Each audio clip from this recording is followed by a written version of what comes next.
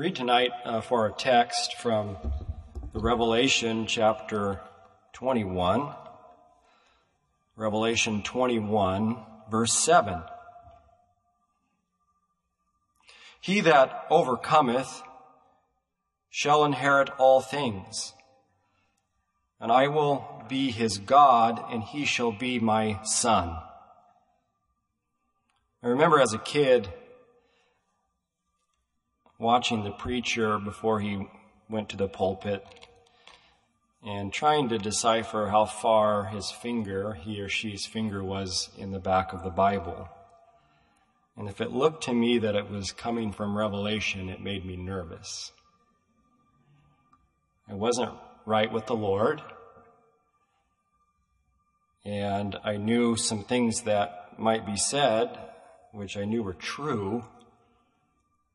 Well, they stuck, or they got to me at my heart, as the Word of God does.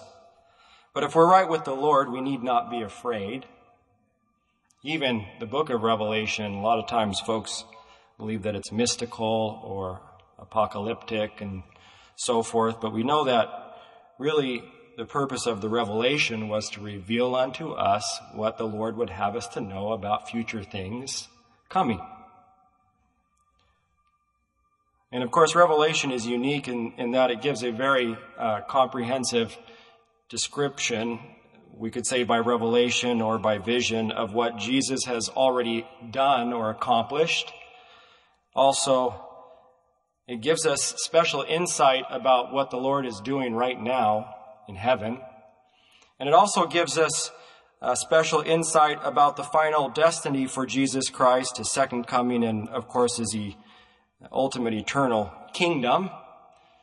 History tells us that the Romans were known for sending their prisoners to islands, and of course Patmos was one such island where we find that the Apostle John is writing from.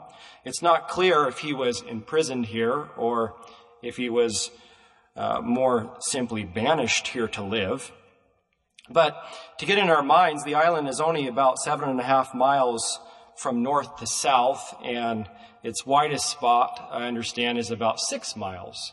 So it's a 13 square mile little island, and because of volcanic activity, there's very little in the way of trees, and it's very rocky. So these were the accommodations that the Apostle John has, or had, when he received probably really the most important revelation in all of the Bible, and it's because it's the revelation of Jesus Christ. What has Christ already done? Well, the Lord himself says so in Revelation 1:18.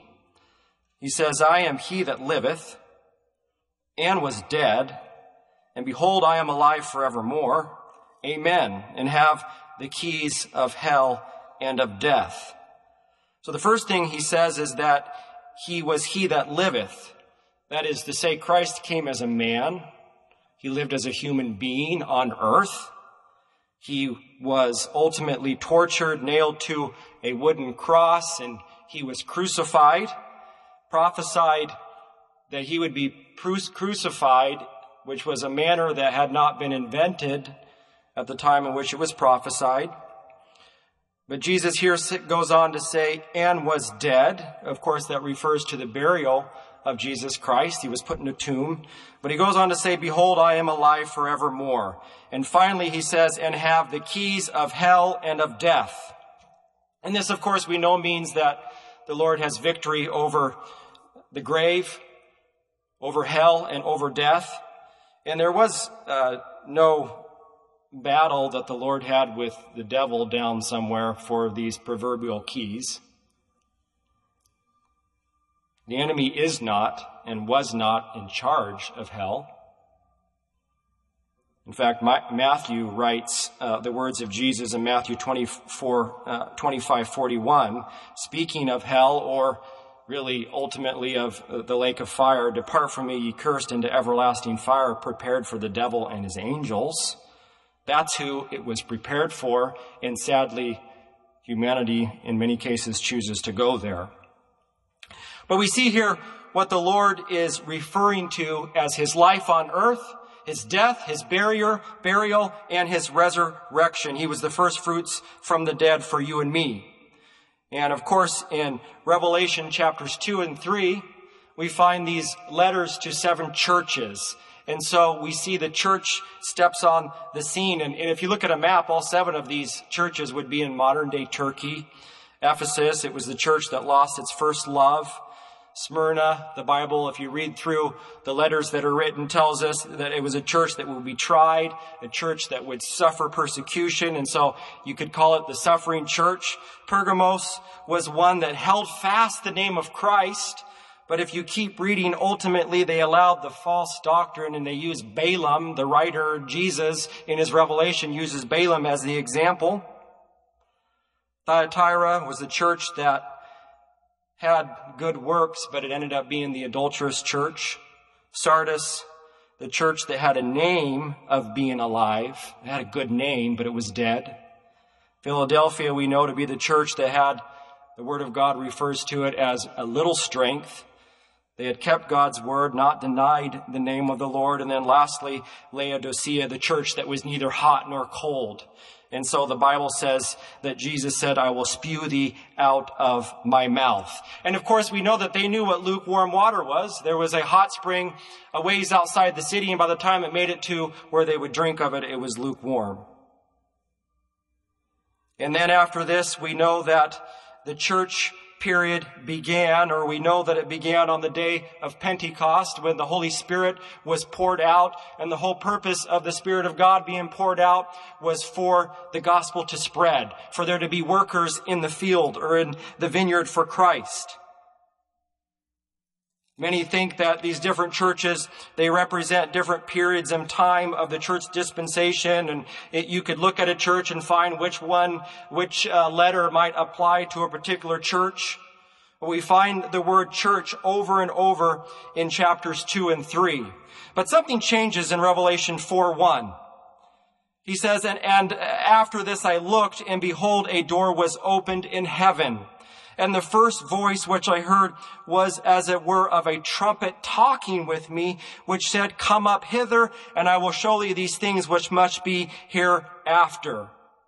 From chapter 4 on, the church is not mentioned again in the scripture. And if you look at, he says here, come up hither. That means to go up, to arise, to ascend, to rise up, or even to spring up. Revelation 4:1. According to 1 Thessalonians 4:16, some of the most familiar words in the scripture, we hear that there's a voice of an archangel, there's a trump, or we could say a trumpet of God. And if you read there in 1 Thessalonians, it said, we which are alive and remain shall be caught up together with them in the clouds. And caught up means to be seized, to be pulled, or to be taken by force. And so it could very well be that John the Revelator was seeing a vision of this very event. Some have supposed as such, but we do know the church is not mentioned again in this particular book the rest of the time. And if you read through chapter 4, what an unbelievable vision he sees up in heaven. He sees these creatures around the throne of God. He sees these 420 elders around the throne of God, and he sees this picture of worship and praise around the throne of God. In Revelation 4:9, it says, and when those beasts give glory and honor and thank to him that sat on the throne who liveth forever and ever. So those are these creatures giving glory to God. The 420 elders fall down before him that sat on the throne and worship him that liveth forever and ever, and cast their crowns before the throne, saying, Thou art worthy, O Lord, to receive glory and honor and power, for thou hast created all things, and for thy pleasure they are and were created. This is a scene that all of us can witness as well one day. In chapters 5 and 6, we get a snapshot of where Jesus, our mediator on behalf of us, is right now in heaven. We know that Peter, and in the book of Hebrews, it says that Jesus is sat down on the right hand of God. And in one place, he says, of the throne of the majesty of the heavens, very majestic words. Then here in Revelation, we get really a further perspective in Revelation 5:6. He says, "And I beheld, and lo, in the midst of the throne and of the four beasts, and in the midst of the elders stood a lamb, as it had been slain, having 7 horns and 7 eyes, which are the 7 spirits of God sent forth into all the earth." Our Savior, Jesus Christ, the picture here is He's in the midst of the throne of God, a lamb that had been slain. And if you continue to read, you find that the Lamb of God is the only one that's worthy to open the 7 seals, and you get into the tribulation, which we will not get into tonight. But we can see as you continue to read in Revelation that Christ has things yet to fulfill. And of course, not the least of which is His second coming. In Jude chapter 1, verse 14, it says, of course, there's only one chapter in Jude, verse 14, "And Enoch also, the 7th from Adam, prophesied of these, saying, Behold, the Lord cometh with 10,000s of His saints." The 7th from Adam. So if you go back in the generations, you have Adam, Seth, Canaan, Mahalalel, Jared, and then Enoch. And of course, we know in Genesis, Enoch was very special. In Genesis 5:22, it says, "And Enoch walked with God." And in fact, the writer says in verse 24, the same phrase, "And Enoch walked with God, and he was not, for God took him." Well, that word took means fetch, carry away, or actually to seize. We see some similarities here. It's like Enoch had his own rapture before even the rapture. So this prophecy, thousands of years ago, not just hundreds of years ago, is something that Jesus has yet to fulfill. And we know of Christ and His 1,000-year millennial reign. And all of this really is what leads us to our text. Revelation 21:7. Remember, Christ is going to fulfill everything, and in a sense, we're along for the ride. "He that overcometh shall inherit all things." You know, that's what I've been thinking about lately. Our inheritance. This idea or this concept or this statement by the Lord where He literally says, "shall inherit all things." I've had trouble wrapping my mind around that. Christ Himself speaking to the overcomers that the saints of God are going to inherit all things. Sometimes we hear in the news about a huge inheritance. A wealthy family or individual, it gets passed on, and there are actually records that are kept for the largest or the greatest inheritances. The Walton family, I think it was in 1992, when that inheritance was passed on. It's worth probably over $200 billion, at least, probably more. The Koch family, the inheritance in the 1980s, there was an oil business that was inherited by the next generation. One of the biggest ever is the Mars family. If you like M&M's, Snickers, Twix, Milky Way, Dove, Skittles, and many more, that was a mighty big inheritance apparently in the 1930s, if I understand correctly. Many individuals have inherited billions of dollars. Many billionaires quite young because of their inheritance. But as I thought about this, how Christ says we shall inherit all things, all of these inheritances are actually laughable relative to what God has in store for you and me. So Jesus Himself, as part of His revelation, that's what He's saying here. "He that overcometh shall inherit all things, and I will be his God, and he shall be my son." That is to say, the saints of God, we inherit it all. We inherit the best through Jesus Christ. Well, we want to know, who are the overcomers? That means to subdue, conquer, prevail, or get the victory. And this is what we get and we receive through Jesus Christ. He gives the victory. He gives what we would call the ability to overcome. We know, first, we might say we're going to inherit a new body, the Scripture teaches us. 1 John 3:2, "Beloved, now are we the sons of God, and it doth not yet appear what we shall be, but we know that when He shall appear, we shall be like Him, for we shall see Him as He is." Our body is going to be completely changed and glorified. I can't wrap my mind around that, but that's what the scripture says. We know Christ, after he had rose from the dead, he could walk through walls. He could eat. There's a number of things that he could do. This mixture of physical and spiritualness with this glorified body. But this also, I believe here, includes our minds being changed. Paul wrote to the church at Corinth twice, we shall all be changed. He says it again, we shall be changed. And we must put on more immortality. And you know, that word immortality means deathlessness. This is our inheritance, the inheritance for the body and the bride of Christ. And I believe this change needs to take place in order for us to see Jesus as he is. That's what the scripture says. After we're changed and like him, we shall see him as he is. Again, in 1 John 3:2. And no doubt our current physical bodies cannot handle the joy and the gladness and the experience that it will be to be in the presence of God one day. So we must be changed. You know, our inheritance is no more pain, no more nerves, no more sadness, no more suffering, no more confusion, no more tiredness, no more worrying, no more depression, no more sickness, no more pills, no more temptation, no more burdens, no more separation, no more waiting, no more chaos. Look around the world at the chaos. No more aloneness, no more labor in a fallen world.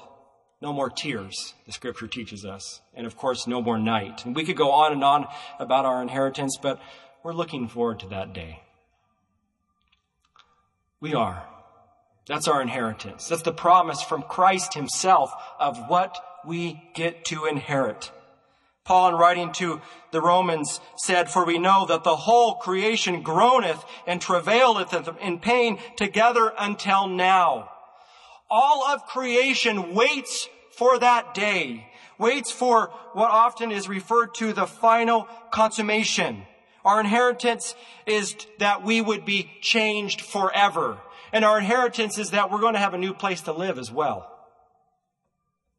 We know about the New Jerusalem that it's approximately 14 to 1,500 miles, but designed as a cube.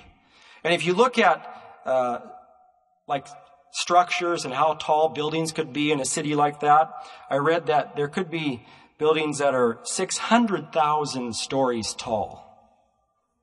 The city has 12 foundations, each decorated with things like jasper, sapphire, emerald, caldunky, and many others. The Bible speaks of 12 gates and 12 foundations and pearls and glass that is gold that is translucent like glass that we'll walk on.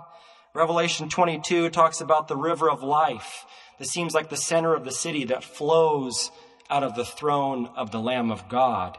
And that water, as that river of life flows out, the Bible talks about the tree of life on both sides of that water somehow. In fact, in verse 2 of Revelation 22, in the midst of the tree of it, and on either side of the river was the tree of life, which bare 12 manner of fruits, and yieldeth her fruit every month. And the leaves of the tree were for the healing of the nations. Did you know our inheritance is to eat of this tree? In fact, in Revelation 2:7, it says, "He that hath an ear, let him hear what the Spirit saith unto the churches. To him that overcometh will I give to eat of the tree of life, which is in the midst of the paradise of God." What do you think that will taste like? This is our inheritance. But really, the New Jerusalem is just a part, because the scripture tells us in Isaiah, "For behold, I create new heavens and a new earth, and the former shall not be remembered, nor come into mind." 2 Peter 3:13, "Nevertheless we, according to his promise, look for new heavens and a new earth wherein dwelleth righteousness." And we see a picture in the scripture of the New Jerusalem descending from heaven down to this new earth. The current earth is going to be changed, made brand new. Remember how it felt when your heart was changed and made brand new at salvation. This current earth will be changed, and it appears that the New Jerusalem will come down and set on this earth, and we will live on the new earth in the New Jerusalem I prefer to be there where the big mansions are. But then throughout the Bible says, and the new heavens, like the whole universe will be made new. This is our inheritance. Revelation 2 and 3, it talks about he that overcometh, that he will eat of the hidden manna. He will be made pillars of the temple of God. On us will be written the name of God and the name of the city of God. We will be given the morning star. We will be given a white stone and a new name. You could go on and on. Paul, in writing to the church at Corinth, says, But as it is written, eye hath not seen, nor ear heard, neither have entered into the heart of man the things which God hath prepared for them that love him. But God hath revealed them unto us by his Spirit. Often we don't continue and read the next verse. But God hath revealed them unto us by his Spirit.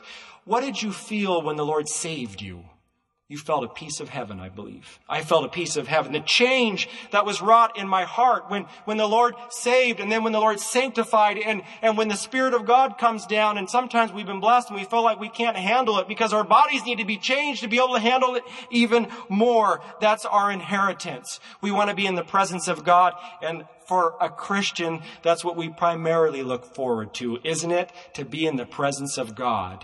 To walk up to that road that has the water, the stream, the water of life flowing out, and the tree of life on both sides. I want to make my way. We all want to make our way to the very throne of grace to see the Lamb, Jesus, who was slain from the foundation of the world.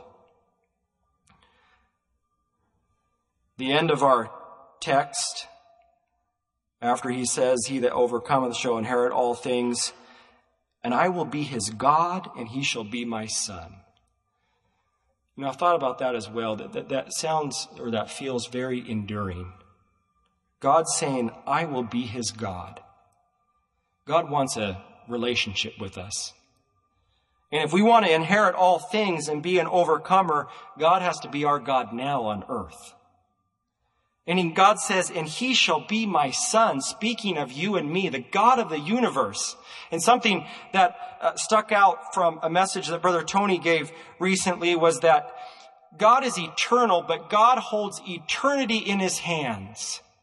Sometimes we think God is eternal, outside of time, but even eternity is held in the hands of God. And God here says he wants me and you to be his children. And in so doing, we inherit all things. Our question for you tonight is, do you have a relationship with the God of heaven? He has some very special things in store for you and me. And we thank him for that. But it's because Christ went to a cross.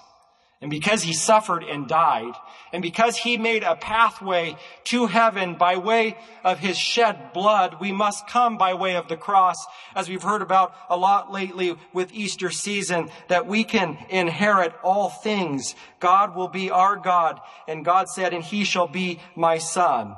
We want to challenge you tonight. Do you know the Lord? Do you have a relationship with God? Is he your God? Or is something else in this world your God? Are you focused on something else? Have you set your affection on something that will keep you from your inheritance, what Christ has and is preparing for us one day? He said, in my Father's house are many mansions. If it were not so, I would have told you, I go to prepare a place for you. He's drawn a parallel to a Jewish wedding, and they understood what he meant because God is preparing a place for his bride, for his church. We live in the church dispensation right now. The point is, we need to be saved. We need to get sanctified. We need to be filled with the Holy Spirit. We want to make it. We're going to have a time of prayer. Do you know the Lord? Please ask him into your heart tonight. The song is 563. Let's pray.